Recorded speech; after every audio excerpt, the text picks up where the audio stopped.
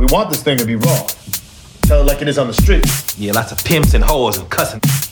And kung fu and karate. Brothers love all that kung fu and karate. Do you know karate? No, but I'm a fast learner. I can learn how to chop me a mother. Yeah, yeah, yeah. How's that? I see no reason to do it again. Well, this is episode 422 of the Billy Corgan fan cast. We are here with a day in the life of a life in the day of Brett became Billy Corgan, but I think he got the process reversed.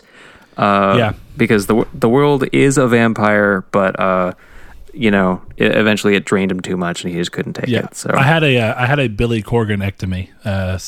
Okay, is that is a now reversible process, right? Yeah, that's yeah. Okay, this circumcision. Wow.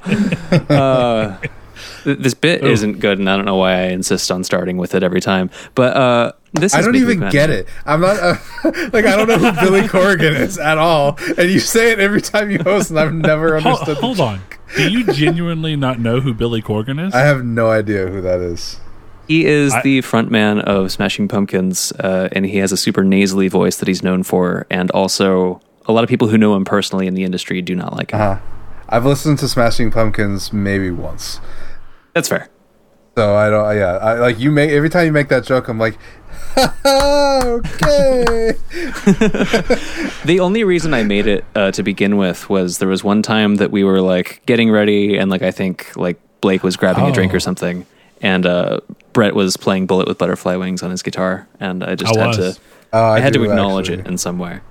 Yeah. Okay, I gotcha. That was the time I was doodling while I was waiting for you guys. Mm-hmm. Yes, I remember that. Well, anyway, this show is actually called Midweek Matinee, and every week we pick a movie and we watch it, and we talk a lot of shit about it on Discord, and then we... Holy shit, we watched the movie? Allegedly. I mean, we'll find out over the course of the next hour or so. I watched the DVD 2 blurb, movies, actually. For the record, Daddy Figs over here did extra credit work for this episode. I watched. Extra credit does not matter at the Midweek Matinee University. Well, I guess I'll say we watched Dolomite Is My Name on Netflix, and because we watched Dolomite Is My Name, and I had great feelings about it. I guess I'll spoil that now. I watched Dolomite, I watched Dolomite immediately afterwards, and it was also really good. So is because I clearly just watched Dolomite Is My Name right before we started recording. Is Dolomite on Netflix? On Amazon Prime. What a weird thing to happen. It's like you can't even go immediately leave that and watch the thing that inspired it. Right, you would think you could. That would have been cool. Yeah. I actually only looked because I was like, maybe if this was $5 I would buy it. And then all 7 or 8 of his movies are on there for free, and I was like, oh shit. Are you gonna watch them all? No, it wasn't that good. It's definitely a very particular tone, but Chris, did you want to give any additional thoughts on this movie? Dolomite Is My Name? Yes. Yes, okay. No, I really liked it. I had a lot of fun. I probably should admit this because it's probably the worst way to watch movies, but I can always tell because normally I'll sit down and I'll be fucking around on my Vita or on my phone, and if I like the movie, I put it down, and that's kind of where I get where I judge it. And this movie, it took all of 5 minutes before my Vita was on the other side of the room charging, my phone was on the other side of the room charging, and I was just watching the movie. Nice. So, yeah, I think that says a lot, for me anyway, about how the movie was. Yeah. Brett, what about you? Very similar tale. I've noticed that unless the movie is just really, really out there, and even with me liking it, I feel the need to put a lot of notes down. If it's a movie that's a little more straightforward but still is a very good movie, I've noticed I will tend to just put my phone down and not even really take notes in real time, are very, very minimal. So the movie did the same for me. And about the same, I went into it it looks funny and it looks good. I was really surprised to me that it kind of hit a lot of marks. I was like, not only is it funny, It's also got a lot of heart and character behind it. It's got some serious moments, but it's also knows to never take itself overly serious. But it's still trying to feed you this backstory. Like, I love, and I haven't watched it yet, though I really want to, Disaster Artist. I love the idea of taking a work of art from an interesting person and not only referencing the work of art that inspired you to want to do this, but also trying to give the story around the creation of it. I love that basic idea, and it's really compelling for some reason. Like, this whole time I'm just like, of course, having not known the story, the whole time I'm like, you could do it, Rudy. You got this, man. This movie's going to kill. And then every step of the way, when he kind of runs into a barrier, you're like, oh no, is this going to be it? And you're like, nah, fuck that. Rudy's going to smash it down. And then it's just, it's weird that it's that compelling, but I had a blast watching this movie. And just like Chris, within the first 5 minutes, honestly, my eyes hit the screen and they never left. When they were first having the conversation between Dolomites, Rudy's character, and Snoop Dogg, the disc jockey, and that conversation alone was enough to kind of just grab my attention and not let go. Yeah, I mean, they definitely came out swinging with the Snoop cameo. I guess I kind of forgot to intro you guys. I introed the show, but this isn't an automated show yet. We have Chris Figs over there doing Apex plays and generally giving a lot of our spiciest takes, which then get dragged out over Twitter. And Brett, who gives our most rational adult perspective and also is seemingly most versed in assembling furniture. Sadly. Begrudgingly. I am hosting this week. I'm Joshua, and I bring almost nothing of value, but for some reason they keep me around anyway. So let's get into it. That was self-deprecation. My favorite pastime. The only kind of joke I know. So yeah, we kind of talked about like Hold on, can I interrupt you for a second? Because I fucked up last week and I forgot to tell people that you weren't here. Until the very end of the episode, where I was like, because I said it in the episode, I'm like, I don't like hosting. I was nervous. I just wanted it to start. Blake's not here. You might have been going there, but I thought you were transitioning in a little bit, so I was like, I'm going to say it, because we didn't do it for Josh, and I felt bad. No, yeah. So if you've wondered why you've not heard anything about Red Dead Redemption 2 in this episode yet, it's because Blake is gone. It's bad. Or the Belko experiment, but it's bad. So yeah, initial thoughts from me. I loved the movie. There were moments where I was kind of second guessing myself. I was having so much fun with the movie that I was like, wait a minute, is this one of those like daytime TV feel good movies? Am I going to realize that this like actually wasn't that great? And I was just so like hyped on like, the main character's journey. But no, this movie's fucking awesome. Like, Eddie Murphy fucking kills in it. The whole cast is great. I legitimately didn't realize I was watching Wesley Snipes for like the first 12 scenes he was in, because he was so that character that I was just like, holy shit. I didn't even realize that was fucking But now that you said, the whole time I was like, who is that? Yeah. I know the face, but it never clicked with me. Right, like he's iconic. Like, he's been in so many huge things, but like I've never seen him play this kind of character, so I was just like, who is this gentleman? He seems very familiar. It's Blade. But yeah, I mean, I can't think of an aspect of this film I didn't love. Like, the cast was incredible. The soundtrack I really loved. There were parts that were kind of forgettable, but I think it did a really great job of implementing the funk motifs. And I don't know, man. I mean, I don't even know how to like. Okay, here's where I want to take this, because overall the theme here is perseverance and overcoming, and it's kind of a movie about a movie, so it's a little bit meta. But was there ever a point, first let me ask, did you guys all know that this was based on an existing movie? No. I didn't originally, but Chris did mention the other day in the Discord, and I saw it, that it apparently was based off of a real thing. So sadly, I did not get the chance to just, Spoilers for real life. Chris, did you know about Dolomite before watching this? No, I didn't. The only reason I found out was because I was Googling the movie, like, to read the Wikipedia page a little bit, and I was like, oh shit, this is a person. And then I was like, okay, so then I saw that Dolomite was a real movie, and I'm like, I have to watch it now. So it's a happy coincidence. Yeah, I feel like I saw a lot of, like, marketing push for this, but I don't recall it ever being made clear that it was, like, based on real events and there was an original movie and it was based on a person. Like, I only ever saw it as, like, cool, Eddie Murphy's back. So that was... It kind of feels like, in that way, that it was a movie made by Eddie Murphy for people Eddie Murphy's age, you know? So that because they would understand, like, oh, this is... Like, they probably, you know, people around that age, like, probably saw that movie in theaters, you know? And, whereas I didn't even know Dolomite was a fucking thing. Yeah. Well, and you have to think about it from it being a black-centric movie. You do have the setup to where, and I like how the movie kind of references that a lot. It's like, I never heard that terminology, but a blaxploitation. Yeah. Is that what the movie called it? Yeah, that's so. Yeah, genre. it would definitely make sense if you look at the movie and what they're talking about. It's kind of like, oh, this was very geared towards a specific group of people in that time period. So it really does kind of tie into, like, you know, these group of people probably really did, you know, watch this stuff coming up. For sure.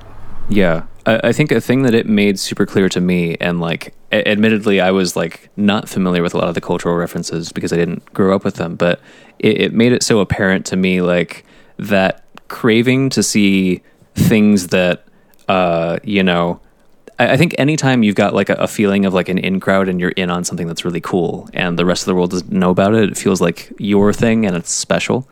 And it was really cool seeing the movie's portrayal on, you know, what I think obviously plays out in reality a lot, of there being something that's special to a group of people and beloved and really well known by these people, and it kind of just doesn't, like, ever seem to be, like, made aware of to the rest of the world.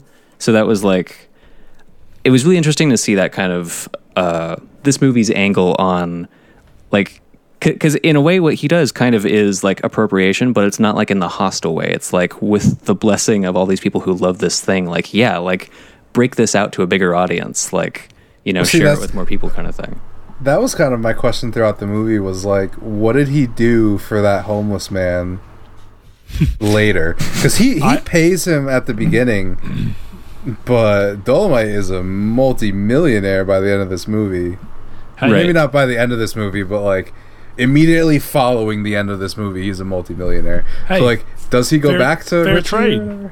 Is it, He though? could, and it would be the great thing. The reason I say that is, okay, a perfect example of this within gaming, and there's probably a good movie example as well, is The Witcher. The Witcher Sure. 3 was a huge success, and despite the fact that the books did have a cult following, they were never quite as successful as the games. Right. And even the first couple of games were not that, or the first game really wasn't successful at all. The second one was pretty successful, and the third one, of course, as we all know, spawned tons and tons of things. But the author for the books, whenever he decided to sell them, sold the rights wholesale because he didn't think anything would ever come from them and wasn't really worried about it. So he was looking for a one-time larger amount instead of a smaller amount up front, but with royalties. Sure. So what I mean by that is, when you have a situation where you are the person who's taking on the financial risk that comes along with this, what he did was paid somebody up front to kind of get the inspiration for everything he wanted to do moving forward, took it, sculpted it into something that was more usable, and then took the risk on putting it on tape and putting on vinyl and pressing those vinyls and selling them. So, I mean, I get what you're saying. And of course, in a great world, I kept thinking that too. Like, it'd be really cool if he went back and was like, hey, you know, that I've turned this in. I was also a little surprised that, like, since we never saw his character do that, I was like, wouldn't it be kind of interesting if that character came back around, the homeless dude? I kept expecting him to. Yeah, me too. I thought there was that one time where he was signing records or whatever, and it was for a guy who looked like Richie, and I'm like, oh, he's about to get called out. It was just no. But I do have to take umbrage with your example of the Witcher series, because the author sued CD Projekt Red for more money and won, and he's getting paid royalties now. Did he win? Yes. Damn. I did not know that. I don't think he should have, because what I he don't did either, was but exactly that's- what Marvel did when they sold. That's another example, which Marvel was a little different. But when Marvel was going to go bankrupt, and they ended up selling the Spider-Man property off to Sony and the Yep. X-Men property off to Fox, or the mutant properties rather off to Yep. Fox, they did so wholesale. Yeah, And even though Marvel eventually came back later to become the monster that we know them as today, they still do not have the rights to Spider-Man because they made a hasty decision up front. Right. And Sony said, hey, we're taking what we're going to do is we're going to actually make a movie out of this. We're taking the biggest financial risk. We would not, we want to own this outright. This is valuable if it can be handled correctly. Yeah. And clearly Sony made a lot of money off of it. I don't disagree with you, for the record. So maybe that's a better example. Maybe that Spider-Man is the better example. of those. That's the Witcher thing is like a specific like Poland law is really weird, so he could do that. I'm of the mind if you sell your shit, you don't get it back unless you pay for it, But to go back to kind of what I was saying is the one difference between all of the examples we've said is that Marvel willingly sold their property. The guy who wrote Witcher, I wish I could remember his name, he willingly sold his property. I think Dolomite just kind of, at least the impression I got from the movie is Dolomite just went there, recorded what they were saying, and took their jokes. He didn't like tell them, okay, I want to be a famous comedian and I'm going to use your jokes. He just recorded all of it and took it. Yeah, it So wasn't a that's knowing the transaction. difference. Yeah. Now, here's the thing about that still gets weird, though. Mm. And this comes down to copyright law and just in general, and something that we see examples of all the time, right? When you think about stories that were passed down through word of mouth for a long time, then you see people take that same basic story, same outline. Maybe they'll make a small change on it, maybe they won't, but they'll use it to be able to make money off of. What do you do in those situations? Because, we were talking, I think, last week about how there are non-Disney versions of a lot of movies and stories that we consider to be part of Disney. Like there are plenty of non-Disney tellings of the Little Mermaid story, because the story itself is not worth anything. The story itself does not have a value as an IP because it's old. Now, if you go back before that, because it's before the time of copywriting, if you go back before that, told stories, I wonder how that worked. And that's not I don't genuinely know. I wonder how that worked. Well, it's what I would imagine the same situation where like Cthulhu is, because like I'm 90% sure like in the book I'm writing, if I wanted to put Cthulhu in it, I could. As Cthulhu, it's not like I'd have to be like, oh, the giant sea squid. Did you talk to the H.P. Lovecraft? I checked with his estate. They don't mind that an underwater sea creature lives inside of the earth. No, it's definitely a thing that you guys are right to point out, that the legal aspect of IP itself is already, it seems like it's not always set in stone. There are sometimes cases that feel more open to interpretation based on however things play out and are very specific. But that's Brett, I'm glad you mentioned the folklore aspect, because I feel like that's essentially what Dolomite is doing. Well, essentially what the character of Dolomite is anyway, as far as like it feels like there's a little bit of like he's doing it knowingly, and they kind of know that he's borrowing these elements of folklore, and it's like I feel like that was at least what made the response so impactful when he first like went up and did the act as Dolomite, was like people responding to it. It wasn't because he was necessarily doing something fresh. He was doing something familiar that was aware of its roots and kind of paying homage to them in that way. And I think that's a thing that gets tricky with folklore, with ideas that are considered public domain and then ideas that aren't, where it's like, so many things in Star Wars are built on tropes, and that particular character is copyrighted, but that character is like Ben Kenobi is just a stereotypical, like, you've got the old, wise dude in the story, and Luke is just like the impatient adventurer guy that the story centers around. Like, there's nothing super original if you break them down into archetypes, but it's kind of what you do with him that makes it special. And really, if you look at Luke Skywalker, he's just he's the hero story, Mm-hmm. Yeah. Well, it's like how I think it was Spielberg who said you can only tell 7 stories. I don't think this is a fundamental issue with the movie. We're kind of going on a very deep dive into something that's not really that big of a deal. No, it's not. It's just I think it is interesting. Which though. I don't mean to stop the conversation, because I'm just, what I want to point out is like, this is the same thing where like, Brett, you have the first 25 pages of my book. So if you took that and wrote an entire book using that, there's nothing I could say to you outside of the fact that the words I write are copyrighted. Apparently, I don't know if that's actually true. Not copyrighted unless you actually go through the process of copywriting them. Though there are some arguments that can be made about whether or not you have proof that you had them written first, and you could prove that you sent them to me. Yeah. It's really weird. I promise you, it's really weird. Yeah, no, I'm just making the point that like, if you did that, I could be pissed at you, but I have no real recourse because of that, because I gave you, unfinished works. That's on me. So that's basically what these guys did. So that's why, like, when I say we're raising an issue over something that's not that big a deal, it's that reason. It's these guys' personal decision to give away their comedy, basically. Yeah. My last thing on it, then we can kind of move on, is I do think the fact that, and of course, this is just me pulling what I think would happen from this. If you came to me and gave me money for stories and were recording them, there's no way in hell I wouldn't think that there was a chance that you were going to do something with them that may benefit you more than me. But in the moment, you're paying me and I'm getting something out of it, and I'm pretty desperate. So, maybe it's a power dynamic problem there. Well, I think that's very clearly, I think there is a bit of a power dynamic with Rudy being... I think having just more faculties to be aware of what was happening in that situation and approaching the dude kind of at a bad time and just sort of like right on the spot being like, hey, I'll give you a fuckload of like money and booze if you just like go off. Like he's not giving him a chance to think it through. He's trying to incentivize him to just be like, oh, fuck, yeah, fine. I'll do whatever you want. And yet we still view Rudy as the hero. And the reason why I think...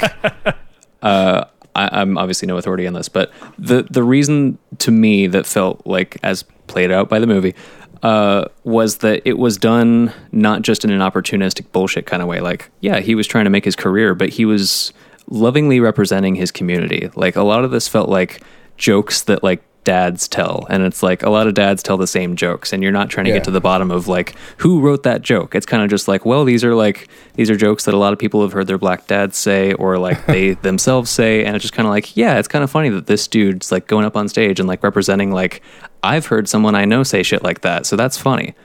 Right. Well, the thing is, like, I was gonna say when I was talking about it, where I honestly, like, I don't think any of the jokes were funny. I think Dolomite was funny. Does that make sense?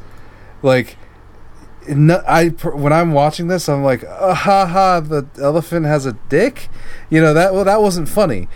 But the way Dolomite was delivering it was funny. That's, I think, the big thing where, like... Yeah. If... it's in the performance itself. Exactly. If Toothless Man, I don't remember his name. I think it was Rudy. No, that's the main character's name. Roddy, something like Richie. That. You're right, it's Richie. If he went up there and he told the jokes the same way he did, it wouldn't have been funny. I mean, the movie kind of hints that he at least had a little bit of it, and that's clearly why Rudy thought it was enough, like it was worthy of trying to look at and like, hey, could I take that, polish it up, and make it into an experience that would make people want to see that and find it funny. And you're right, a lot of what's in, like, even the clothing, the dressing up, making it like, saying it with the attitude of like a pimp, and he kind of pokes fun at things. Like, this is not who I really am. It's a fake character. I love that aspect because everything he does to kind of build it up is like, he says it over and over again. Like, I'm going to find a way to say it where it's not just a sentence, which could sometimes be mildly funny. Like, even like the one where he's like, and when I find your grandma, I'm going to have another fine piece or whatever. It's like, that was just naturally funny anyway. Yeah. But if you deliver it in a way that can kind of elevate it, then it's even more funny and more memorable.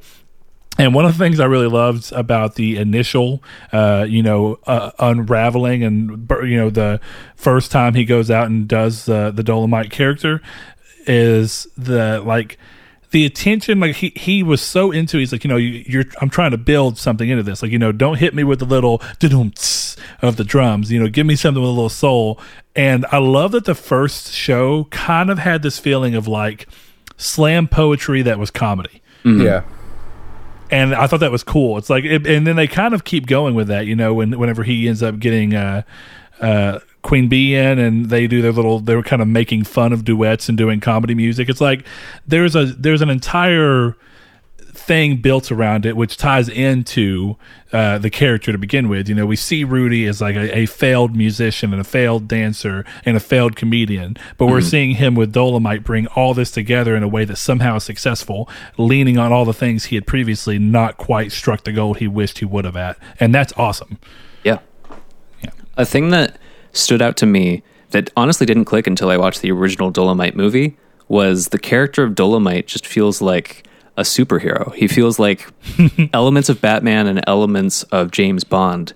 And one of the other things that made this idea really resonate for me was the end sequence of the movie where he's about to go into that packed screening and he decides to stay and entertain the people more. And like that kid like idolizes him. And that's the whole point, is like him creating a character who's kind of an icon, who can be this like superpowered badass. And there's a really cool moment, honestly, in the original Dolomite movie that maybe you guys can think of an example from what we watched that parallels this, but there's this dude who's like out of his mind on crack and approaches him, and there's like you see this aspect of the Dolomite character where some of the person inside kind of breaks through, and you see like he's trying to help this guy, and there's like I feel like it ties all of the different aspects of Dolomite together where like, yeah, it is an entertainment figure, but he's trying to provide for his community in some way. He's trying to be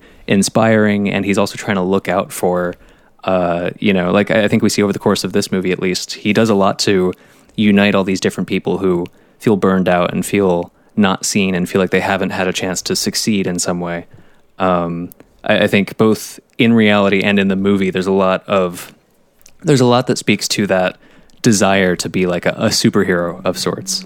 I think that we bring up that scene of him at the theater, and that was the scene that I think put the movie over the edge for me, of just really liking the character. And I think that has to do with, definitely has a lot to do with Eddie Murphy's charisma, but that whole scene was just so good. Where I'm like, okay, I really like this dude. It wasn't like, because like Disaster Artist that you brought up a little earlier, it's about that. I can't even remember the guy's name, so I don't know why I'm bringing it up. But it's about him, but he's not as charismatic as this guy is. Yeah, you sure. know. And that was the thing. He's kind of like anti-charismatic almost. Yeah. Where like Eddie Murphy adds the extra Tommy bit Wiseau, of charisma. Yes, Tommy Wiseau. I should have known that.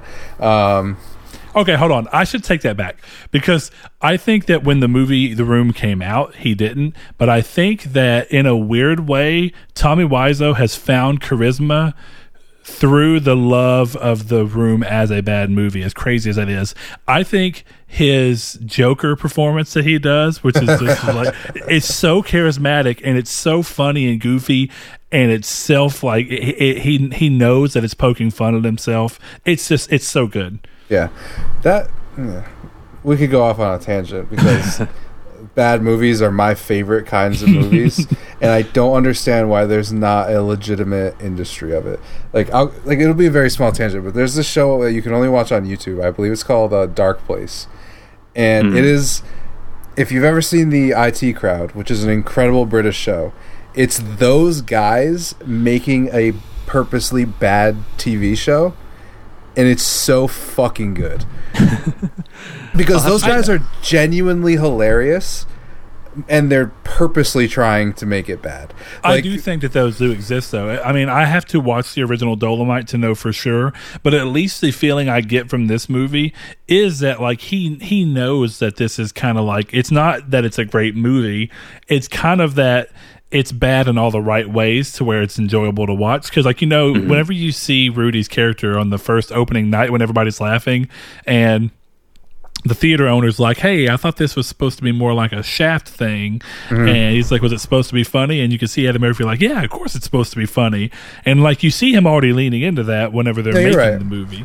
So, I mean, I would argue I'd of course need to watch them all, but I would imagine that all of the Dolomite movies exist in that purposely bad. Kind of like, I mean, some of it you could technically say is parody, but I think parody is the purposely bad to get a joke. You know, it's like movies like Kung Pao and stuff like that. You know, Samurai Cop. Velocipaster is also really good. Countdown. That's why I picked it. Velocipaster has one of my favorite scenes in any. Sharknado. Sharknado also. The Meg. That's a pretty good one. But no, Velocipaster has my favorite scene in a bad movie where there's supposed to be a car explosion and it just says fire VFX. It is so funny. But like that's a specific type of movie that I don't think people nail anymore. And I think you're right. Dolomite is that. But like that doesn't happen now. We're so interested in like having good movies, you know. That's why like I was playing D&D today before we recorded, and we were having this conversation about how there should be a D&D show. And I think if you did a D&D show purposely bad, where like in the middle of the TV show there's a fucking break for pizza and like you know, like that like kind all of the stuff. characters drop and everything. Yeah, like you see and, like go the back to their characters normal stop- clothes. Right, it's just a bunch of dudes just having a conversation in the background while like the characters we're following are just standing around not doing anything. You know, that kind of thing would be actually be really funny. See, but I think what happened there is that a lot of that moved to animation and cartoons and doesn't exist as much inside the live action sphere as it once did. Right. And the reason I say that is like, of course, this is an older example, but one of my favorite episodes ever of Chowder is an episode where midway through they're talking about something in relation to the show and they're like, oh no, we're out of budget. And they literally go and they cut to the real voice actors going through and doing a car wash so they can earn enough money to finish the animation of the episode. It's fucking hilarious. Yeah. It's one of my absolute and it speaks exactly to what you're talking about. It's just goofy rawness it really is bad. Like their performances are not good or convincing or anything, but it's so hilarious from the basic idea of what they're trying to do that you don't even care because it honestly makes the whole scene, you know? Yeah. I definitely, I'm really, really excited to watch Dolomite. That was one of my main notes that I took is like, after watching this movie, it makes me want to watch the actual Dolomite because, or even then my initial thing, I would love, and I doubt that they would, but I would absolutely love if they actually, in the making of this movie, also shot an entire version of their take on Dolomite, and you got to watch Eddie Murphy's Dolomite fully play out the entire movie. That would be have been hilarious. That would have been I incredible. love stuff like that, like when The Office did Threat Level Midnight and then actually release it as a movie. That's a great idea. But if nothing else, a good stand-in is being able to watch the actual original Dolomite because this movie feels like, from the scenes that they show at the end of the actual Dolomite movies, they nail the tone of what the original's going for, and it makes me really excited to watch that. Well, I think the original, like, kind of circling back, I guess, hijacked the show a little bit, but I think the original Dolomite, like, it's not a bad movie in the same way The Room is. This is like sure.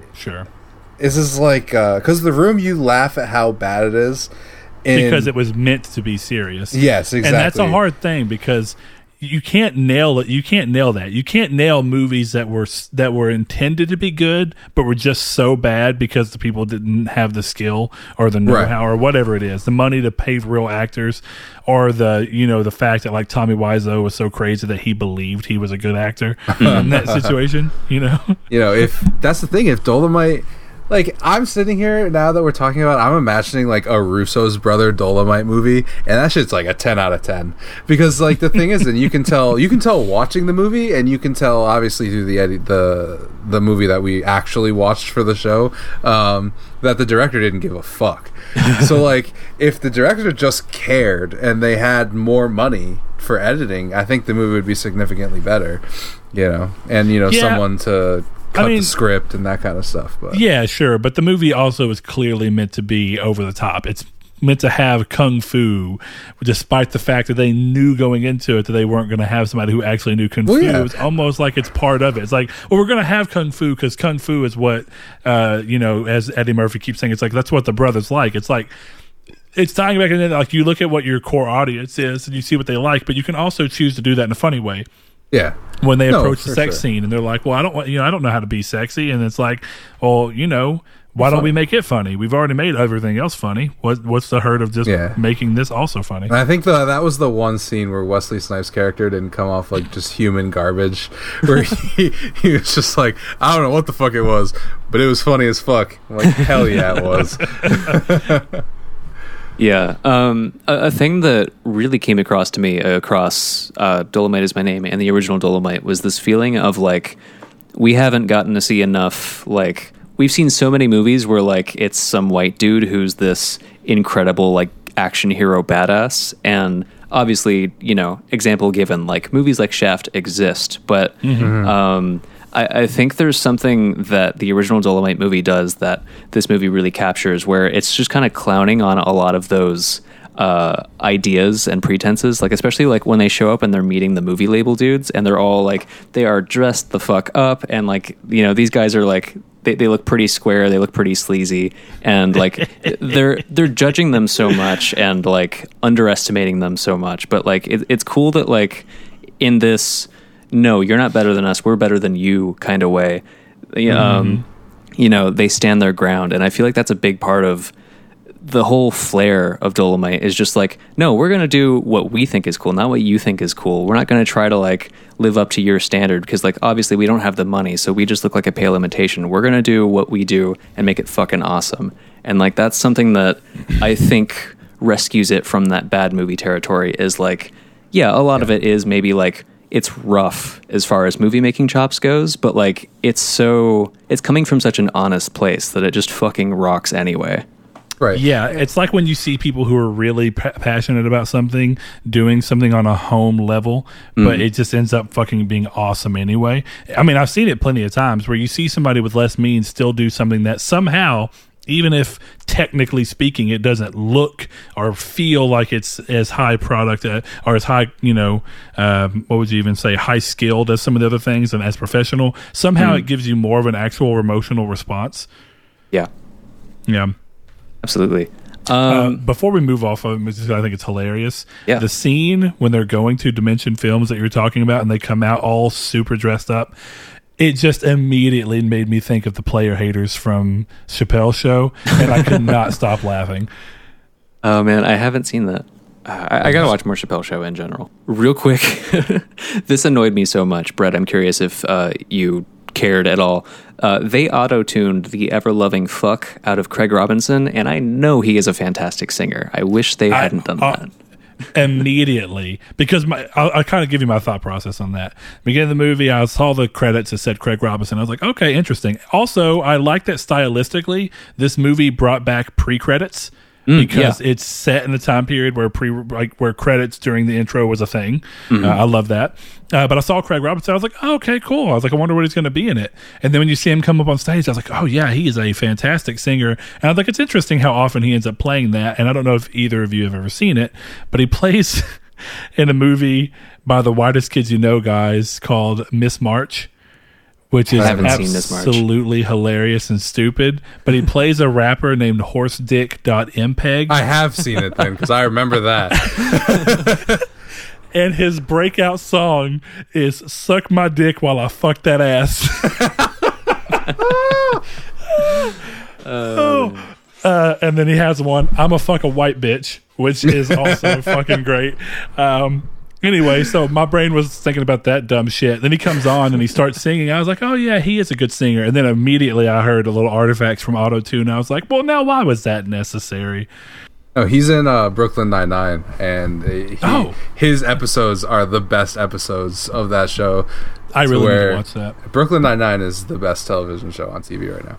But no, his episode, he's always singing, and he's just so entertaining to where the point where like I saw him come up, and I was like, I fuck with this, because I feel like he's not really in many movies. He's kind of like a, not to be insensitive, but he kind of plays the black friend in a lot of movies. Yep. That's how I've always felt about like his characters, and I was really glad that he kind of broke out into something more than that. Because even in Brooklyn Nine-Nine, like I say, he's one of my favorite characters. But in a lot of ways, you could just boil it down to one of the few, Sure. Yeah, he definitely gets underutilized in a lot of his roles. Like, oh, dude, quick side note. I had played a show at the Mint in LA, and I was like hanging out like before the set, and I noticed this flyer on the wall that was for Craig Robinson's band. It was like the following weekend, and I fucking never went.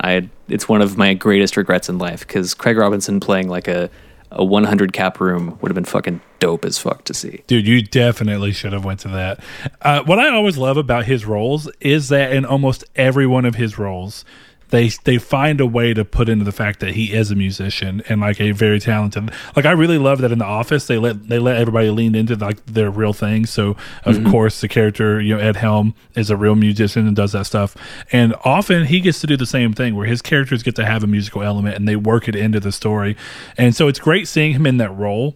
And I wonder if he actively pursued it or if he kind of just saw it and went toward it. I wonder how much of that character he actually shaped versus how much was written maybe with him in mind. Yeah. And if it even was, that's that kind of stuff's always really interesting to me, to see how the back end of a movie goes. It's like when people write characters, and of course if these characters are based off of real people is the other question. And how much so. But it was great seeing him in it. He's such a funny actor, but he's also so genuine, and just he makes any movie that he's in better. Yeah, I agree. Chris, did you have something to add? No, honestly, the only thing I was going to add was about the artists I've seen in small rooms, so it doesn't necessarily need to be said.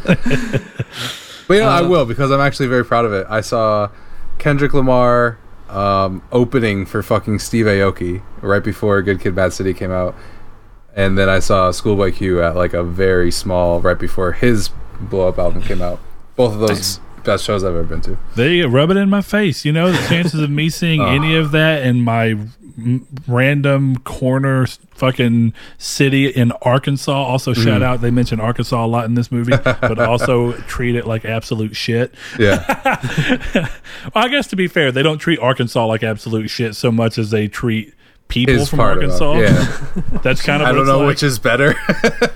Well, the crazy thing is like my grandfather being from around this area and coming from here, definitely in the time period, like, where you're seeing, if you think about the age that Rudy would have been, Sure. and thinking about that, it really was a lot like that. I mean, pretty much no people with a lot of money lived around, not necessarily my actual city like Texarkana, but a lot of the smaller places like the Jerry Jones one that they mentioned, or whatever that dude's name was, as well as Fort Smith, which is a decent sized one. They were very much sharecrop focused. So it's a historically accurate movie in that regard too, and there are a lot of people who moved from here to California during the gold rush because of that specific thing, and then whenever the Depression set in, a lot of people moved away as well to try and do something different. Well, yeah, and I think actually, I was kind of thinking that it didn't relate what we were talking about, like small show stuff that we've seen, but I think that's almost brings an interesting element to the movie, because a lot of this was like, imagine seeing, Rudy opening up for someone else and getting almost booed off stage, or, all this kind of stuff. And I think that intimacy and then seeing someone blows up, and it kind of makes you feel a lot more connected to their career, right? Like, for sure. When even on a small setting, even if you don't even like, because of course I have less opportunities to legitimately see people open. I have on occasion been lucky enough to see people that I ended up loving and really did find a growing thing. But there's always that thing about finding an underdog and liking them, and then them eventually growing up and like growing into their thing, and then you being like, holy shit, I can't believe I saw them in these formative years. Yeah. When I saw Kendrick Lamar, right, like, he came out and he was doing like Pussy, he was doing stuff from Section 80, so he was doing like Pussy and Patron and like in High Power, and it was like halfway through the show and I was like, oh shit, that's actually Kendrick Lamar. And I didn't even realize. And then now, like, you see him performing one of my favorite Grammy performances ever, right? Like, that Radioactive one is so good. And like, that just, it feels really cool. And like, I don't feel necessarily the same way about Schoolboy Q, because I knew him before going in there, so it was totally different. but that venue was so small that he bumped into me when we were walking out, you know? And that kind of stuff is really sick. Like, now you would never see him play at a place like that. Yeah, but, you know, I think one of the things that this movie actually touches into that I thought was really cool, and I love the line of the movie anyway, but I like the idea that this movie's kind of like talks about the fact that this is like a very small group of dedicated people who really like his work. And they kind of talk about it in like, hey, you know, clearly we believed in it enough to want to press records because, like, you know, we believed in it that much and it was beneficial to both of us. But it's like, you know, you got to think this is a 5-block group of people who are just really into you. What happens when you take that, you know, large? And I love that his response is in terms of trying to get money from the studio that he did his vinyls or his records through. I love the idea that he was like, yeah, it's only 5 blocks, but every city has got that same 5 blocks. I was like, yeah, it's exactly right. It's like that demographic that you're really reaching out to is in almost every city. And you just got to have faith that you can find them there, and that if you really believe in yourself and do the work that you can find that. But I also love that because it kind of goes back to that thing of like, even in a day, like, you know, because we have the internet and all that stuff, even though you don't necessarily always have the opportunity to see an act, it is still one of those things where, like, and I feel like this movie touches in on that a little bit, the idea that, like, clearly a lot of those people may have never seen him, but they had heard his record when he was still a relatively small person. And as he's blowing up, you get that thing of like, I kind of was part of that. Like, I got to be in his stepping growing stones. Like, I have that all the time where I find an artist I absolutely love and I just really hope that they blow up because I think that they deserve it. And then when they do, there's nothing quite like it. I may have never seen any of these artists live, you know, sometimes, and it's just an amazing feeling. And I think this movie kind of touches into that. I love that idea and how it ties into that kind of the end of the movie. You know, it's like, well, that same 5 blocks exists everywhere. And on the way to the theater, they kind of read the reviews and they're thinking, you know, it kind of blows the mood over in the car of like, suddenly everything's downtrodden. And I love that, like, you know, Rudy's response there is like, we've already won. Like, you know, regardless of what happens, we've already won. We had a great time making a movie. We made a movie. No one else would let us. We went and we did the work ourselves. And we're still going and having a good night tonight, regardless of what happens. But I love it when you get there and you see all the people. That's like the first thing that came to my mind is like, that's that same 5 blocks. That's who's showing up, you know? Yeah. Yeah, that whole angle was so, I mean, inspiring. Like, I mean, especially for me, like, I don't know, I'm a musician. I care a lot about, like, you know, independent artists existing and flourishing and all the art that people interact with, not just being stuff that's, you know, produced on multi-million-dollar budgets and approved by boardrooms of people, but being genuine expressions of what people go through, and especially speaking to you know, viewpoints and struggles that maybe are missing from our overall kind of, you know, from the stories that we get right now or from the music that we get right now. So, I mean, it's always cool as fuck to see and kind of believe for a moment that, yeah, some like grassroots kind of thing like this can still take off. Obviously, it's, you know, it's a very DIY as set in the late 70s kind of way, but I think we also see, you know, with the proliferation of online tools, how many ways there are for someone ideally to be able to hopefully, you know, stand out in some way and reach their own version of, you know, the 5 blocks, whoever, you know, resonates with whatever they're doing.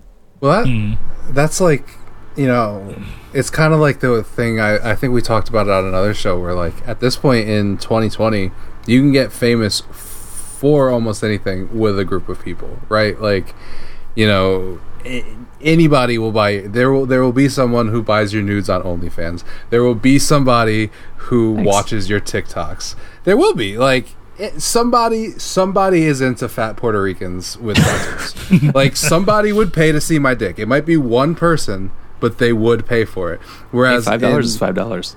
I'm saying, listen, DM me.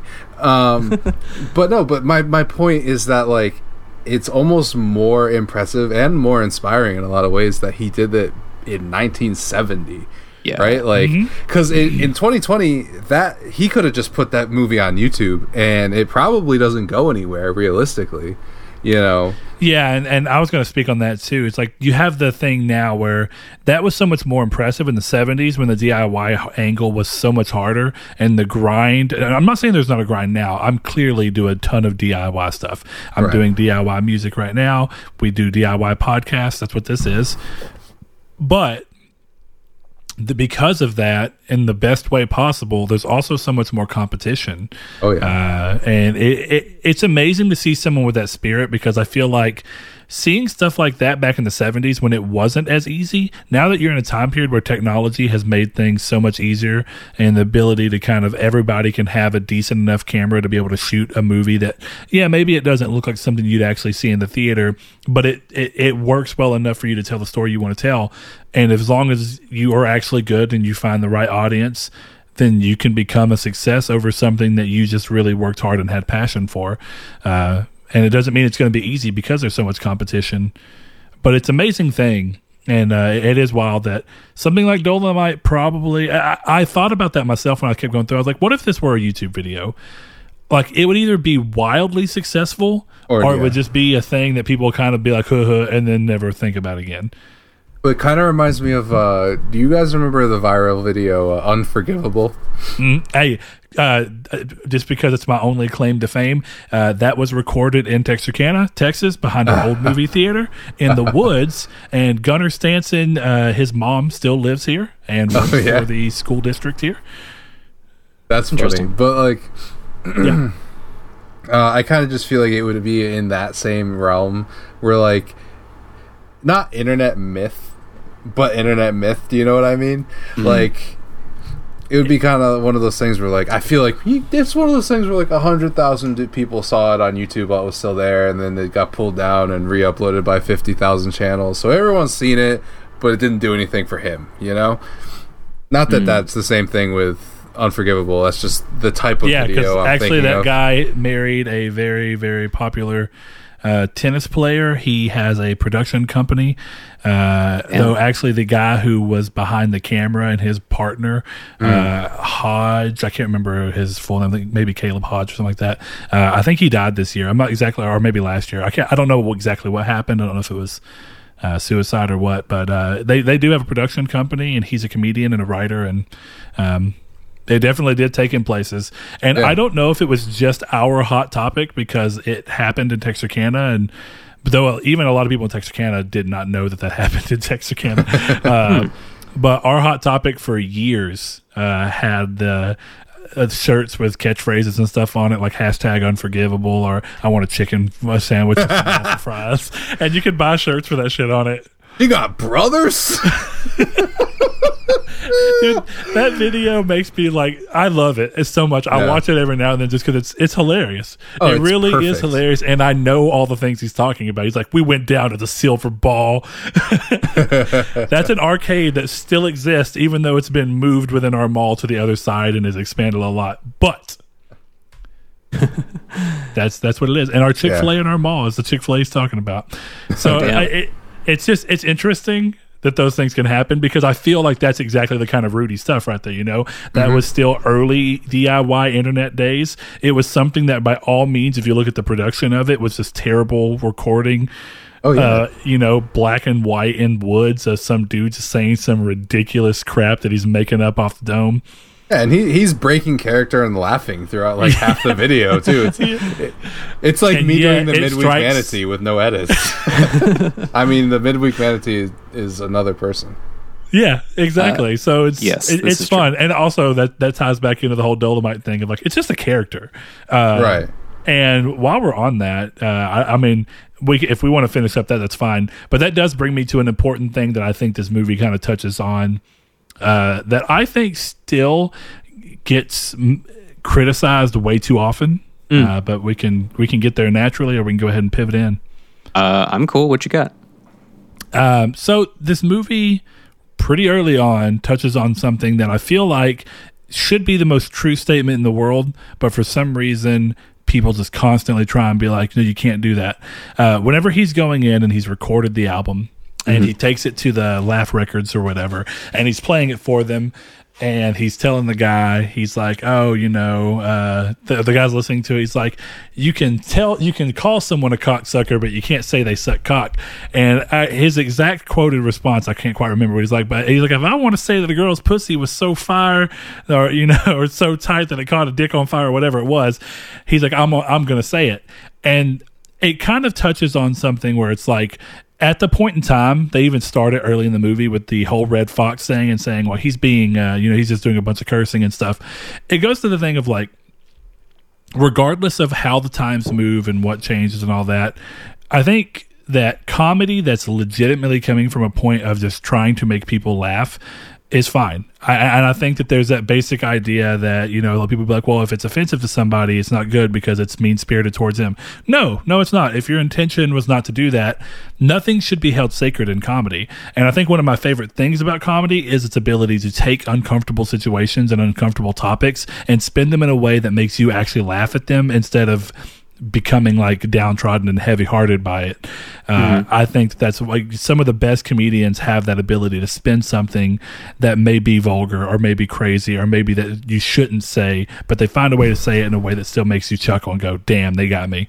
Right. Well, I've always believed that like a lot of the funniest comedy like should viscerally offend me. Yeah, right? Like absolutely. Because that's funny, and like if it's one of those things where like if you're not willing to be uncomfortable, you don't get to grow from that, I guess is the way I would say it. Mm-hmm. Well, and kind of where I'm going with that is like the idea that right now that people should never have to be made to feel uncomfortable. And I think that's a ridiculous thing, because I think what comedy does in forcing you to look at something that does normally make you uncomfortable and view it in a different light is it kind of helps you deal with the fact that in life, whether it's right or wrong or whatever it is, whether it's something that really doesn't matter, but it just makes you uncomfortable. If you are not willing to be uncomfortable, you cannot adequately live in society. I mean, that's because of cultural differences and everything that comes along with living in different areas and believing different things and having different religious beliefs, is that undoubtedly, literally every sentence that can come out of someone's mouth can be found to be offensive. Mm-hmm. And if you're letting things that you take to offense make you uncomfortable and you think that means they shouldn't exist, I don't know how you should go on. Like, how can you really go on living? Because as time changes, even if you find a way to make it to where people just are unwilling to talk about something because you've made it so taboo to talk about, all that's going to happen is you're going to find something new to be offended by, and you're going to have a new goal to be offended, and you're going to move the goalpost, and that's fine. It's just I don't feel like those things should be tied into comedy. Because clearly the intent there is not to say something messed up to say something messed up. It's to say something messed up in a way that is aiming at finding a way to make people laugh about it. Right. Sure. I think a distinction that's worth acknowledging, and I don't know that I have like a one size fits all answer for, is like the difference between someone making a joke like knowingly, where it's like a laughing with you kind of thing, versus what can often and is difficult to, it's hard to like set any particular like where is the distinction, I guess. Sometimes it feels case by case, sometimes it feels very obvious. The distinction between like a knowing, like a we're making fun of you, yeah, but we're laughing with you. It's not like a disparaging kind of thing, and not in like not that you can't make jokes at someone's expense, but I think there are ways to do that that are very real and address maybe unaddressed inequities versus, you calling someone a shithead, but you still like loving him or whatever. Like there are ways, like the difference between roasting your friends and just straight up like talking shit about somebody under the guise of it being a joke, I guess is what I'm trying to say. Yeah, because that's a really interesting thing, because, when people talk about that, I'm like, I've heard people say worse things to each other in an effort to just essentially roast battle each other. Like that's all it is. I think honestly, I think the only problem I would say with what you're saying, because I feel like inherently I want to agree with you, but I think the problem is that we're seeing now in society is where I could make a joke that, 90% of people feel, oh, that's funny. And, it is in your realm, but like there's the one person who's like, no, that's not funny. Just just for example, because we all do this kind of stuff, right? Like there's I think I put it at the end of the episode where I made that joke about, well, I identify as a whale because I fucked up with the midweek manatee, and like I think that's funny, and I wasn't doing it as like a fuck trans people thing, right? Obviously, I would never say that, or I don't even feel that way. But there's one person out there who hears that joke and thinks I'm a transphobe, you know? Yeah, and I think exactly. that's the problem right now, and I think that's the same thing that he dealt with the cocksucking thing. Because exactly, and it's not even about the severity, because of course the times change, and the crazy part is that in that time period, saying something as simple as a guy was sucking a cock or something, or someone was sucking someone's cock, was considered just as offensive as the thing like when people get mad that someone says retard or whatever it is that they say, that people go, wait a minute, you can't say that. It's like, but I'll go ahead and say, I mean, I'm a big fan of the idea of intent. And I think the intent behind what you're doing should be very telling as to how people should respond. I think if your intention is to say something, and I always use this as a go-to example, I can call you any word. I can call you a cotton-headed ninny muffin or whatever. And if I say it with enough hate and vigor, and I know that my intent is to belittle and demean you, right, then it has the same. It should have the same weight as anything else I could say at you. Now, clearly, we don't live in that perfect of a world. That clearly doesn't mean that every word is going to hold the same weight. But I do think it means that intent should matter a hell of a lot more than I think people really give it credit to. Yeah. And if the intent behind comedy is to try and find a way to make someone laugh, even if in the long run you falter or fuck up or don't do it well, maybe you do it a little poorly and trip over it. Mm-hmm. If the intent going into it was still clearly to try and try and make someone laugh by, being clever with something and finding a way to joke about it, I don't really see it as the same thing, because there's been plenty of times, like you're a perfect example of, I identify as a whale. All you're essentially trying to do is find a way to pivot out of a really weird situation you put yourself in a way that's moderately humorous. It's not that we're trying to poke fun at trans people or whales, if you want to throw them into the thing. But it's just clearly you didn't mean it to be that. So I don't know why it should be taken that way. I guess that's what I mean. It's crazy to me as an individual that people's intent is so seldom taken into account. I also, this is going to sound very Trumpian of me, right? But I also feel like there's an argument of like the media fucks all this stuff up for everybody, because especially you look at it with like video games, right? And you'll see, angry internet nerd is mad at I think Celeste, because they put a trans flag in a fucking 4 pixels on the bottom of the screen, and there's one guy who got 6 retweets complaining about it, and then IGN runs an article, and I'm like, so that you guys amplified this idiot, and I think that's a significant thing. Like, I don't think, I think a lot of the issues that we're seeing now are not people at large, right? No, like, I definitely agree there. It's if I could address that in a way that I guess my intent would be to refocus it slightly, because I totally agree that like there are countless instances where small, like someone with absolutely no power to oppress anybody says something toxic, and that's like it's the internet. That kind of you lift any stone on the internet and you're going to find someone just saying weirdly toxic shit, and it's like, I don't understand what your problem is, but you have no power to do anything to anybody, so I'm just gonna not even pay attention to you.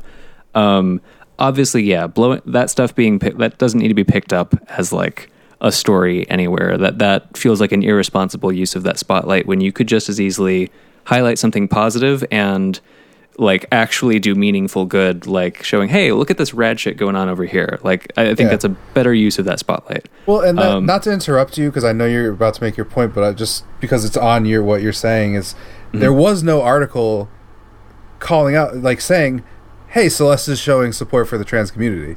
I never saw that article.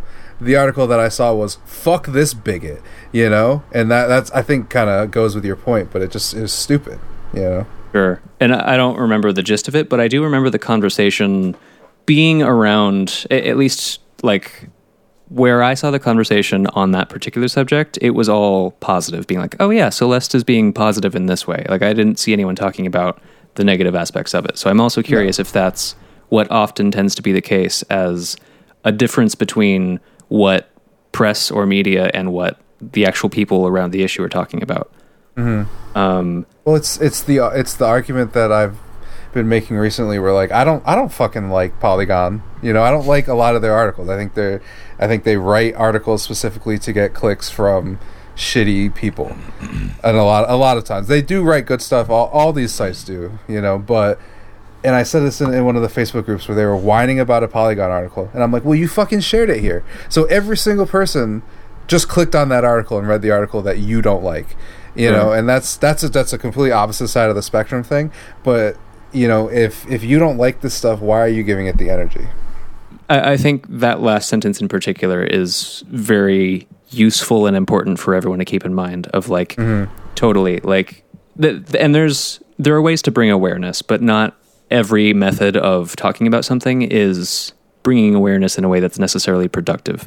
But if I could real quick address the thing I was intending to address, I think, generally it's probably not like productive to try to persecute people for making jokes. I think what Brett was saying, ideally that should be able to be the case, as long as that comes with, ideally, people being just as willing to hear people out who are like instead of fixating on the negative Twitter threads about it, like actually taking the time to listen to people who are saying like, hey, from a genuine place, this is how this stuff affects me. This is how, like, even if it's a throwaway joke, how I've heard it fucking 60 times this month, and it kind of just wears on you after a while. And it's not that the joke itself is harmful, but it's that the joke kind of points to an underlying feeling of people like me aren't respected or aren't as valued in society as, you know, everyone else. And I think that's the big thing. That's, again, I don't know what the end game is for how you respond to that, and also let comedy do its thing. But I think that's a valid thing to. I'm almost done. No, I apologize. I think that's a thing that I would like more people to keep in mind, at least, is like, by all means, tell whatever jokes you want, like, be as raunchy as you want, but also be willing to hear people out who are like, hey, I'm not trying to like take this away from you. I'm just trying to say like, hey, I'm getting shit on all the time, and it would be really cool if some of the jokes about me weren't the same, you know, Apache attack helicopters, or, you know, 41% or whatever shit. Like, if it could actually be like from a place of trying to understand the human aspect and joking about the human aspect, as opposed to jokes that I think are more on the distant dehumanizing flavor of it. But anyway. Yeah, I mean, I don't know. I guess the only thing I would say to that is it's kind of the same thing we were saying, is like, it's not necessarily that I disagree, and everyone should be listening to each other. Yeah. But you telling me it's you just telling me that the joke that you don't like my joke, right? It's the same thing. And I'm not, you know, none of those jokes are funny. The Apache helicopter thing has never been funny. Yeah. It's never has been. I don't even know what you're talking about. It's the right wing dudes who are like, oh, if you can identify as a girl, I can be an Apache helicopter. Blah. It was basically the exact same joke that I made, except I didn't mean it against a trans person, whereas that joke is like actively bigoted in a lot of ways. So, but a key difference there is you made that joke in context of this bizarre situation where you're portraying an aquatic mammal. Not like, whereas a lot of dudes who bring up the Apache helicopter thing are going out of their way to say it as a dismissal of a group of people. And I think that's, there's a lot of middle ground between that, where it's hard to necessarily see where it falls. But I think as long as, again, to Brett's thing of intent, if you are doing your due diligence to at least hear people out and not just make jokes that are dismissive, I think that's a key thing that makes the difference into how people who that joke does apply to will receive it. Yeah. I don't know. Hopefully, at least, right? Yeah, you would imagine. But yeah, I thought it was an interesting thing for the movie to touch on, because clearly comedy, at least in the modern day, and I think if you look, part of the reason that I even really thought about it is because, of course, I do think comedy comes under fire a lot. And I actually do mean under fire from specifically the media, and how the media can try and get this small group of people to have a visceral reaction in regards to it, which is annoying. It kind of plays back to what Chris was talking about. It ends up making a small group of people seem like the majority because they're so damn vocal, and it just becomes annoying. But the reason it ended up crossing my mind is because this is Eddie Murphy, who is good friends with Dave Chappelle, and Dave Chappelle has constantly come under fire for the jokes he's chosen to do in his last few specials, which I found every one of the jokes to be hilarious and well crafted, because they were crafted with the intent of getting somewhere by the end. And it's just that kind of stuff I love. Personally, for me, I like seeing somebody take a situation, definitely when it's something that involves them. I think that part of the reason the Chappelle stuff ended up going the way it was is that people kept talking about it. So what's the best way to kind of keep going with it? Continue to make jokes about it so that you can find a way to spin the fact that you're making jokes and that people are mad at you for making jokes into a new joke. And I think that stuff is funny. I don't know if either of you ever listened to Tom Segura, but his new special had a joke that was very much like that, where in one of his other specials, he said people from Louisiana are stupid or something like that, and that he hated Louisiana in some passive throwaway way. And he's like, and I'm sorry if I would, now that I've had some time to reflect and blah, blah, blah. He's like, now he goes, I didn't realize at the time that Arkansas was a place. I'd never been there. And it's a fun joke. I live in Arkansas. Clearly, I wasn't mad about it.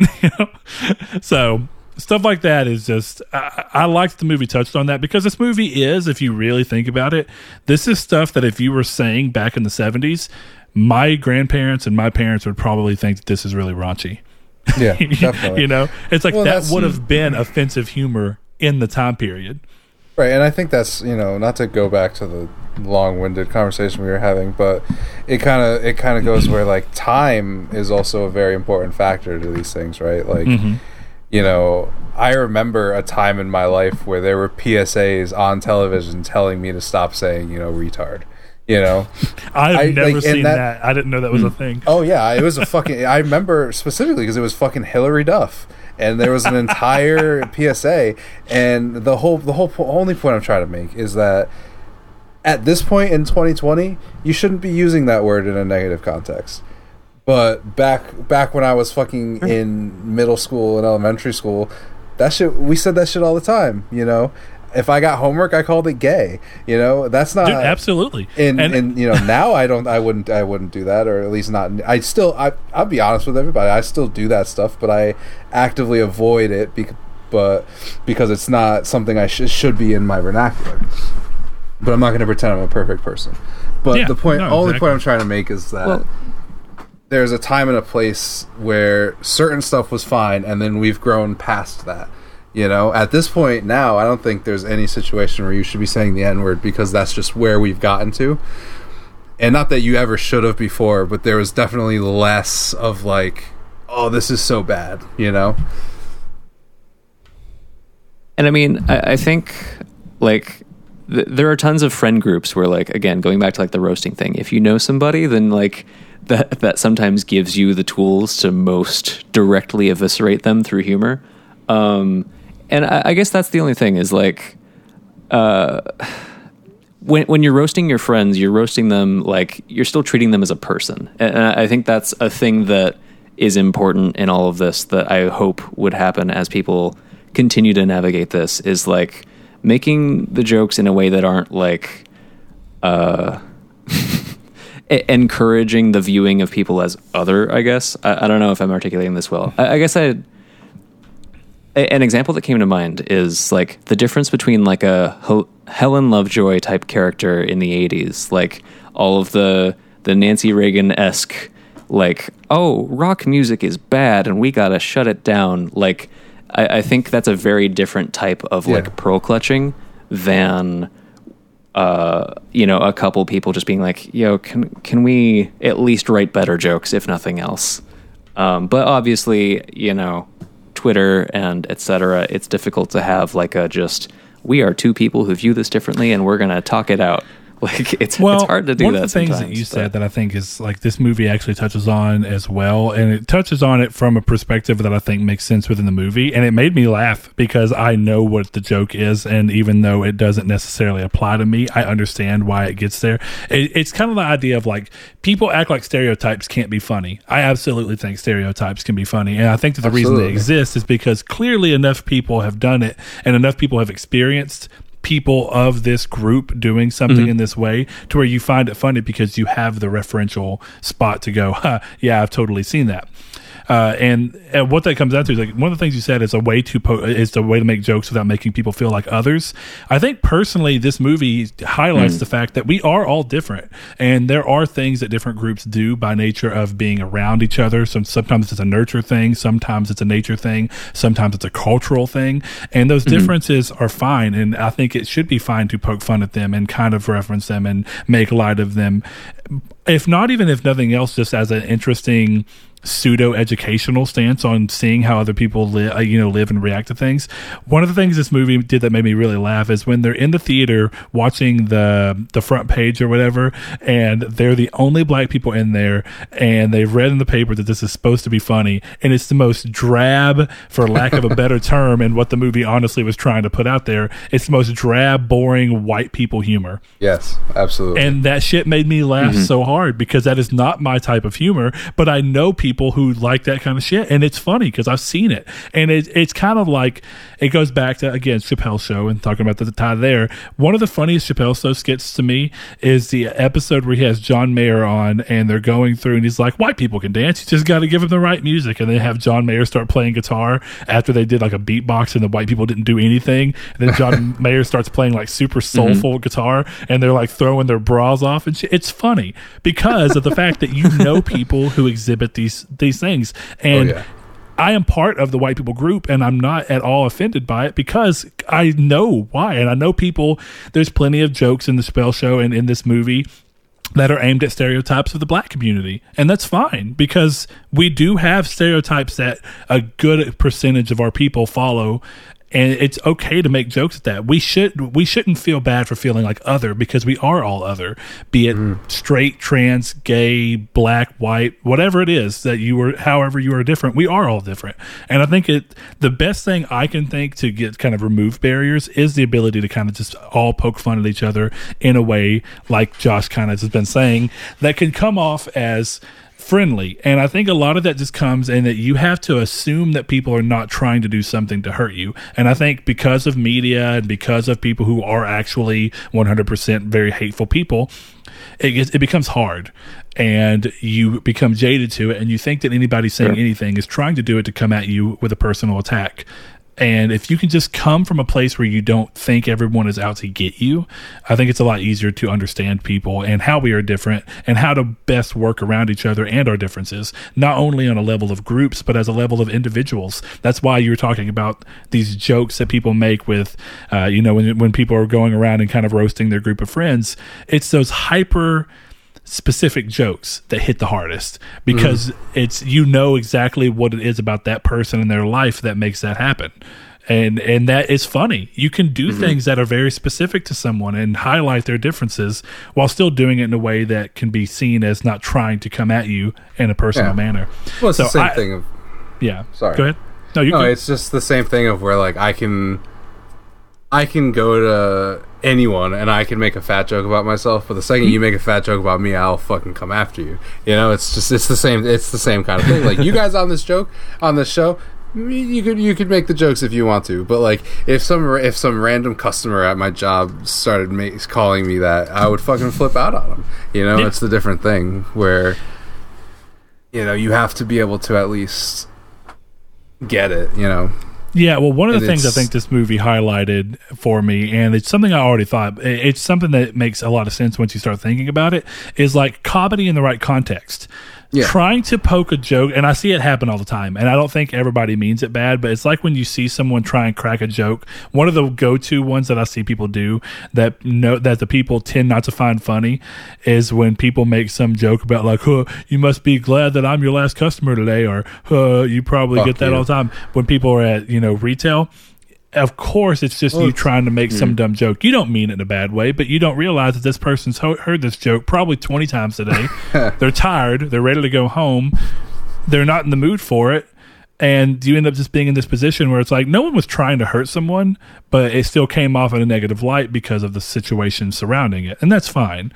But it's different when you're in the right context. I think when I really speak about comedy, I do mean in the broader sense. I do mean if I say something to you guys personally, like we're all just hanging out and I'm just trying to make you guys laugh, it should still be given the same thing. But I think that's because we know each other and we have a comfort with each other that we know that. And I think that the only time it works on a stranger to stranger basis is when it's in the context of doing stand up. When you're in the actual spot where it's like the whole goal of being in stand up is to tell jokes. The whole goal is to try and find ways to make the largest group of people laugh as possible. Absolutely. And once you remove it from that and try and go And stranger to stranger and make jokes, it gets a lot harder. And even then, one of the shows that I've been to, one of the comedy stand-up shows I had, a guy was poking fun at religion, and it was funny. But of course, because I live in the Bible Belt, there were people that could not separate themselves from that and just became belligerent and crazy. And it's just clearly that's not what he was trying to do, but it's hard to separate that. Sure. And I'll do my best to pivot us off of this this little diatribe here. Although I think it's been great. We can get back to the movie. I guess real quick, I did want to address. Honestly, it left my fucking mind as soon as I said that. I hate when that happens. Sometimes that happens. All I was going to say, I think for like any group of people, right? Like if you feel like the only time someone's talking about you is when it's a joke, and if that joke happens to be making fun of you, I think that's when it can start to feel harder to be like, well, of course it's just a joke, but you kind of ignore me when I need shit and you're only referencing me if it's a punchline. I think that's a thing that can be worth acknowledging. And again, that's not the fault of the comedy itself. That's more speaking to the bigger situation. But I think that's what can lead to like maybe having the insight to like, is this joke touching on a sore spot right now? And if it is, can I make it more eloquently in a way that makes like a bigger point? But I don't know. I think that's you just me, and I'm not personally, a comedian. like, I'm Hispanic, so I guess I can kind of put the best spin on it with the two white boys I got with me. But it's kind of the difference between Carlos Mencia's comedy and George Lopez's comedy. Whereas Carlos Mencia is just fucking insulting because he's a terrible comic. But like George Lopez is fucking hilarious because everything he says, it's accurate, you know? And it's all stereotypes, but then you look at those stereotypes, you're like, yeah, that's true. And you know, it's one of those things where, and you know, not to go on another diatribe, but it's a lot of like, you know, white people defending other races, where like George Lopez is getting canceled for his Hispanic jokes, where like every Hispanic I know is like, yeah, this shit's fucking hilarious. And I'm not sitting here saying that there's no upset Hispanics, I'm sure there are, but it's a lot of like, you don't necessarily need to get offended for other people, because to me George Lopez's jokes are perfect, and now he's gonna stop making them. Like, nah, bro, make the jokes about the fucking flip-flops, because you know what? I got my ass kicked with some flip-flops. You know what? My parents, for every meal, make rice and chicken. It's the same shit. Like, it's true. And the difference there is making fun of your own people versus having someone do it for you. And I think that's a big thing, is like, if there were more like trans and non-binary and more like gender diverse comics that were part of that conversation, then I think people would feel way less it's one of those things where like about it. John Mulaney could make all of George Lopez's jokes, but John Mulaney would have to do it 500 times better than George Lopez does. That's the problem. And not John Mulaney is a significantly better comedian. No offense to George Lopez, but actually full offense. I don't know about that. John Mulaney is. I love John Mulaney, But George Lopez is like an icon. But George Lopez was an icon when it was, you know, whatever. I'm not going to get into a comedy debate. Isn't that what we've been doing this entire time? Unless you guys have any... like an actual comedy debate. Unless you guys have any burning additions you want to make, like, by all means, speak your piece. If Chris or Brett, you want to add anything. Otherwise, I'm totally down to transition into closing thoughts on the movie and get us out of here. So to offer you up a pivotal thing, I've often talked about how I really love timepieces. And everything that they do to kind of make themselves feel like they're of their time. Sometimes that's through things that are on the set. Sometimes it's through things that they're doing in the story that when you think on now, it's like, oh, that's kind of impossible to do these days. So one thing is my stepdad is in his mid 60s, actually coming into his late 60s. And the chair that was at Dolomite's desk whenever he's standing up and practicing for the movie line when he's in the hotel. I had that exact chair, and it was my computer chair for 5 years during my teen years because we couldn't afford anything else. So my stepdad had that chair away in storage. I pulled it out. I mean, exact color, exact everything. So that was kind of interesting. Interesting. So that was something cool to kind of ground it in time period. But the other thing that caught me like almost immediately was whenever he recorded his own his own stand-up special or whatever you want to call it, his own comedy album, and then decided he was going to press it himself. I was like, man, that's so crazy that in this time period you could record your thing and then press it yourself because there were plenty of machines to make masters that you could continue to press off of. And because the vinyl went away for a good chunk of time and people thought that it was going to be a thing of the past, people didn't keep up with them and sold them and used different parts of them. There's only, and it may be different now because I know that Jack White was actively working to create another one.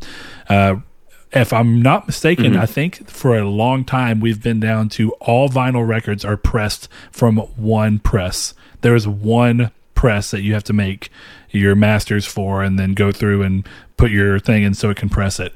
And that's insanity because it takes considerably more effort to put your work on vinyl now because of that. And it's way more expensive because of that. Yeah. Because there's back line that you have to deal with. So it's very interesting to see that in this movie and him just be selling it out of his trunk. I was kind of like, man, that's the difference. Just like we're so used to our modern technology now and what we can do with it. It's like, that's what you used to be able to do. But vinyl is making a comeback. So it's interesting to see how these are kind of just so different between the two time periods. Absolutely. Like going viral in a completely analog process is like, honestly, it's kind of cool as fuck. Like there's something that was really rad to see about like him going through each of those steps. Like we didn't see like the vinyl pressing or anything, but it was such a hands-on kind of like out of the back of your trunk sort of thing. In a way that people kind of do, but since physical medium isn't like necessary now, it feels less exciting. But I know that's a weird thing. I'm often saddened, as crazy as it is, because I've bought so many. When I would just be at my truck, didn't have a job where I made shit for money, but I'd be filling it up for gas, and a guy would come up and be like, hey man, you want to buy my mixtape for however much money? And almost every time, as long as I legitimately had the money on me, I just say yeah. I didn't even listen to half of them because I was like, it depends on what it is. I'm like, it's not really a genre I love, but hey, I'm just trying to support a man living his dream, it's like, or at least trying, whatever it be, Yeah. Yeah, I mean, if someone's going out of their way to like, usually door-to-door sales, I don't give a shit about, but if it's like someone creative, like it's at least not like some schemy sales shit. It's like, hey, they made this like what, $5-10 for a CD they spent however many hours on. That's totally fair. Like I'm happy to support it even if their tape is straight trash. I kind of miss that, people coming up to you, putting it all on the line and being like, hey man, I'm up and coming, trying to get something started. Would you be willing to buy my mixtape? I don't know what it is. I guess I'm a sucker. I just, in terms, not in a bad way, but just, I like seeing that in people. So I like supporting that in people. Yeah. And I'm really bummed that now the only people that come up to me whenever I'm pumping gas are people who either genuinely need help getting food or something, or the people that you see running the same game every day. And that's way more depressing, So it's one of those things. The most recent example of that is a guy who, no joke, he wasn't even at the gas station. I was pulling out of a bank that I was one of our customers, and I was just sitting there, and he kind of like signaled for me to roll down my window, so I did, and he goes, listen man, I'm just going to shoot straight with you. I just got out of jail. I'm hungry. I don't have any money. All I got is this backpack. He's like, would you be willing to take me down to the Sonic down here and get me a burger? And I was like, honestly, man, I've got to go because I'm on the clock. But I was like, I'll go ahead and give you the money.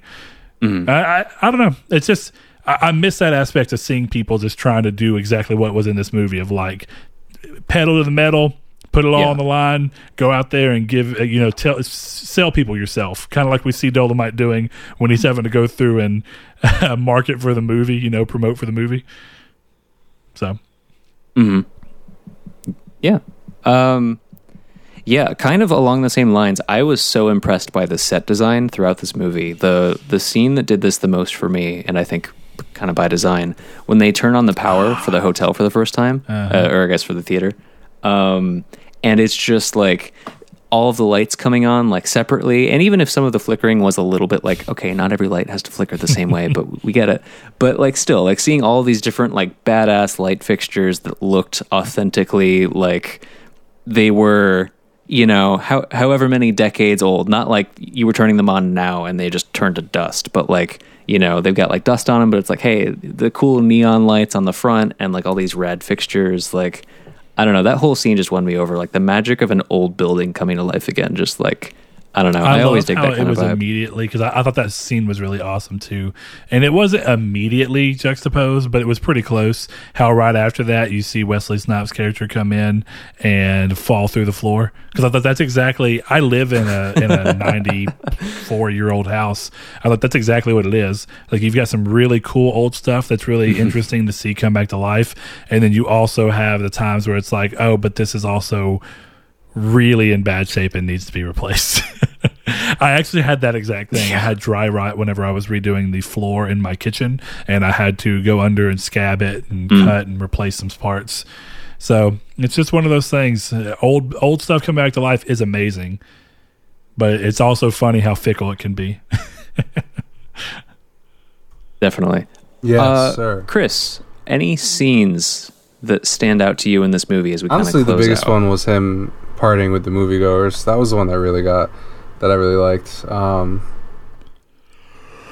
Yeah, and I did enjoy him like in the record store because it just showed his like drive to get out of there. I don't know. I think the whole movie itself just worked because the whole movie just ended up being just super inspiring, especially for someone like me who wants to break into an industry that is borderline dead. It helps to see someone like drag themselves up from working in a fucking nightmare escape.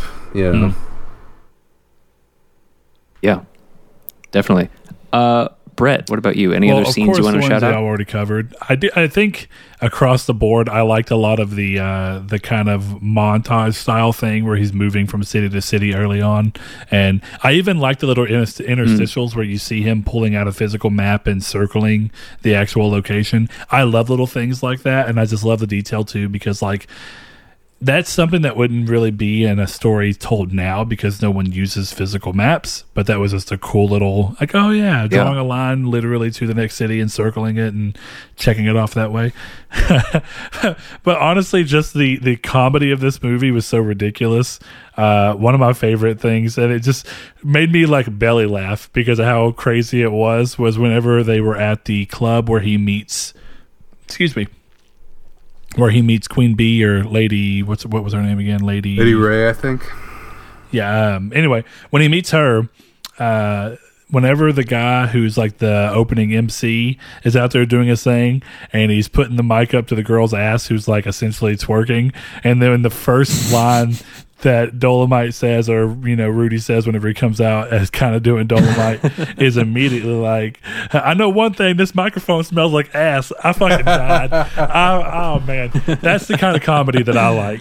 Yeah, that was very funny. Yeah. But overall, the movie is really well done. Yeah. I mean, I was surprised at the length and just the process of kind of making a movie of someone making a movie. That's always a really interesting thing to look at. But a good heartwarming scene, not something that's just like visually super pleasing or anything, but it just really felt into the movie and what I feel like, Rudy's character was. was when everyone kind of rallied around him at the end of shooting, despite Wesley's character kind of just left and did his thing. But I liked how everyone else kind of rallied around. It was like, hey, it's not over until you say that's a wrap.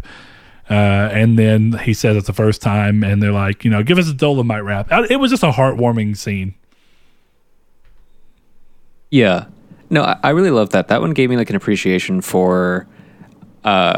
it kind of reminded me why, like, as much as working on movie sets fucking sucks, it's also like pure magic. Like, I've only done it on like the lower end of things, so I haven't gotten to experience it from any angle other than like a PA or like an audio person. But like, there's something really cool about you're building a world, like you're building a reality. It's kind of like if you ever go to like a Renaissance fair or some kind of thing where like everyone is like kind of into it. Dude, Renaissance fairs are awesome. It's really cool. For that it's exact reason. Oh. Yeah, like there's something just fucking cool about like you're creating this alternate world together, and like you're willing it into existence makes it feel like you're somewhere special instead of just wherever you are, even if where you are is kind of cool. But yeah, so that was cool just seeing like, yeah, all right, we're putting like the best end cap possible on like, all right, we're putting this down for a little bit, but we're doing so in like a celebratory way. I liked how it kind of played into the part before where you see you see Rudy's character kind of being put on display there, where they're kind of like when he's dealing with Wesley's character kind of being a bit of a asshole about everything, and then he kind of just stops and is like, listen, I'm the one paying for everything and I don't have an ego about it. And that remains true the rest of the time. It's like his ego is not in the sense that it's detracting from everybody being able to work together. He follows through with what he says. Like, I'm doing whatever it takes. If you need a box to be moved, I'll move the box. If we need this to happen, I'll do that, because I'm about having us all come together as a team.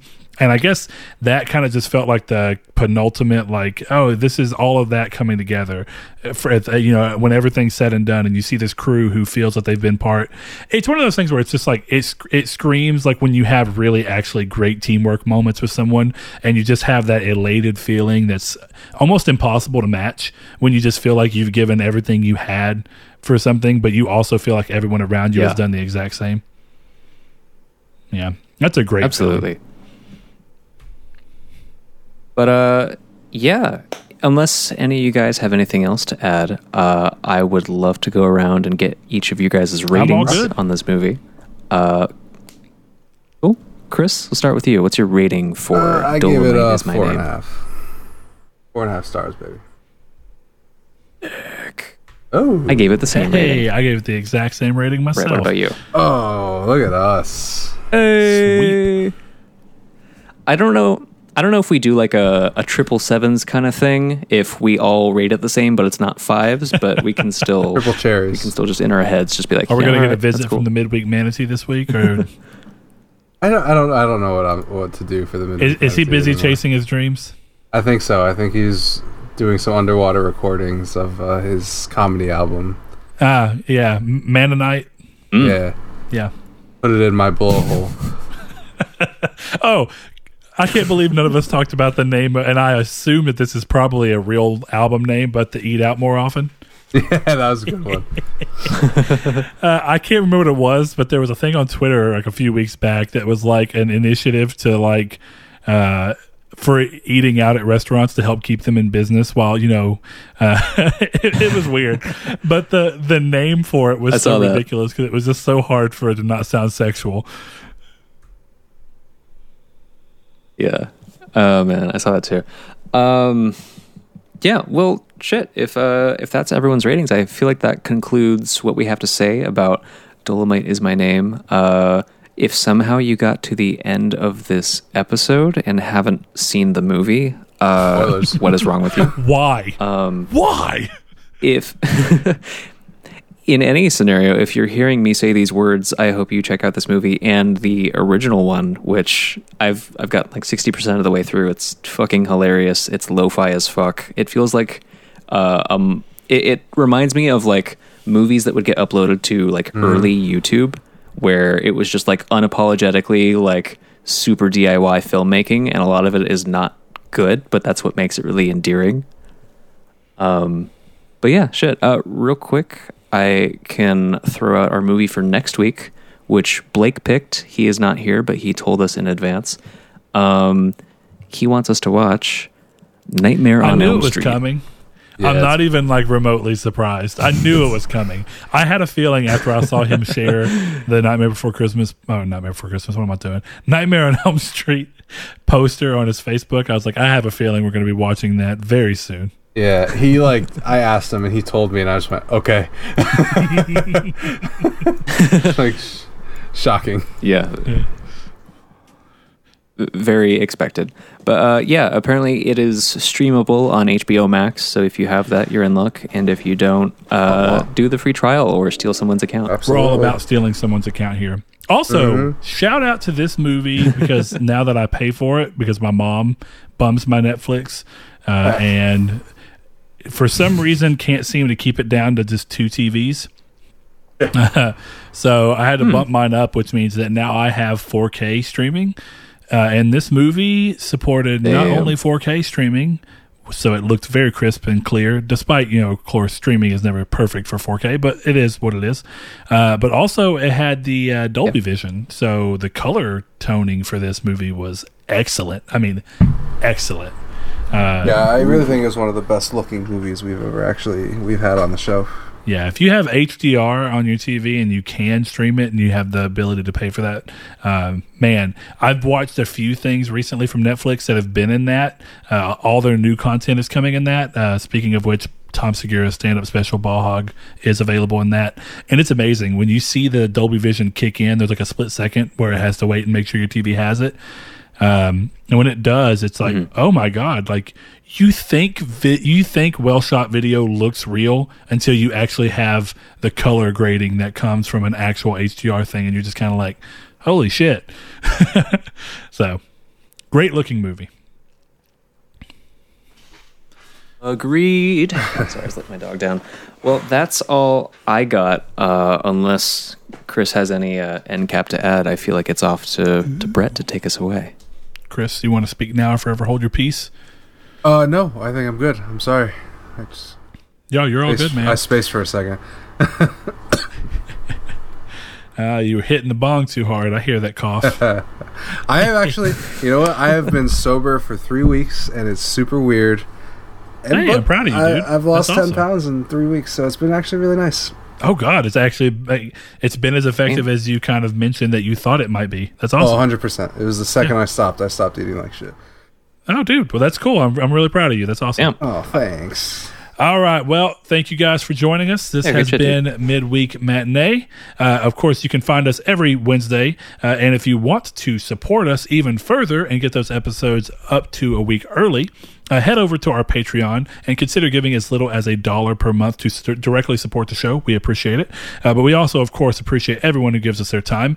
If you want to be part of our social media experience, you can head over there and see screenshots for movies that we're talking about. You can participate in games for guessing movies based off of emojis, if that sounds fun to you. We run polls and some other things over there. So follow us on Twitter at matinee_midweek, or go over to Facebook and follow us at Midweek Matinee. But until next week, I'm going to give a special shout out to all of our patrons with special shout out to Josh Terrell, Matthew Green, my name is Dan, Luke Bartolomeo, Sean Santarud, Funk Turkey, Danny Villalobos, Corey Hickerson, Blake Popst, Kevin Baconbits, Joshua Lago, Shadowist, Steven Salazar, The Stoner, Travis Below, Eduardo Palomino, Stefan Swanland, Constantly Kinney, Solitary Red, Chris Figs, Zachary Sawyer, Landis, Brian, Donovan Williams, William Digital Spooker, Derek Porter, Josh Ayers, Brandon Edwards, Sean One Neo, Tyler Powers, El Chabib, Jason Clendenning, Tyler B., and for her last week this month, Miss Allie Valiant. Thank y'all so much. Hey!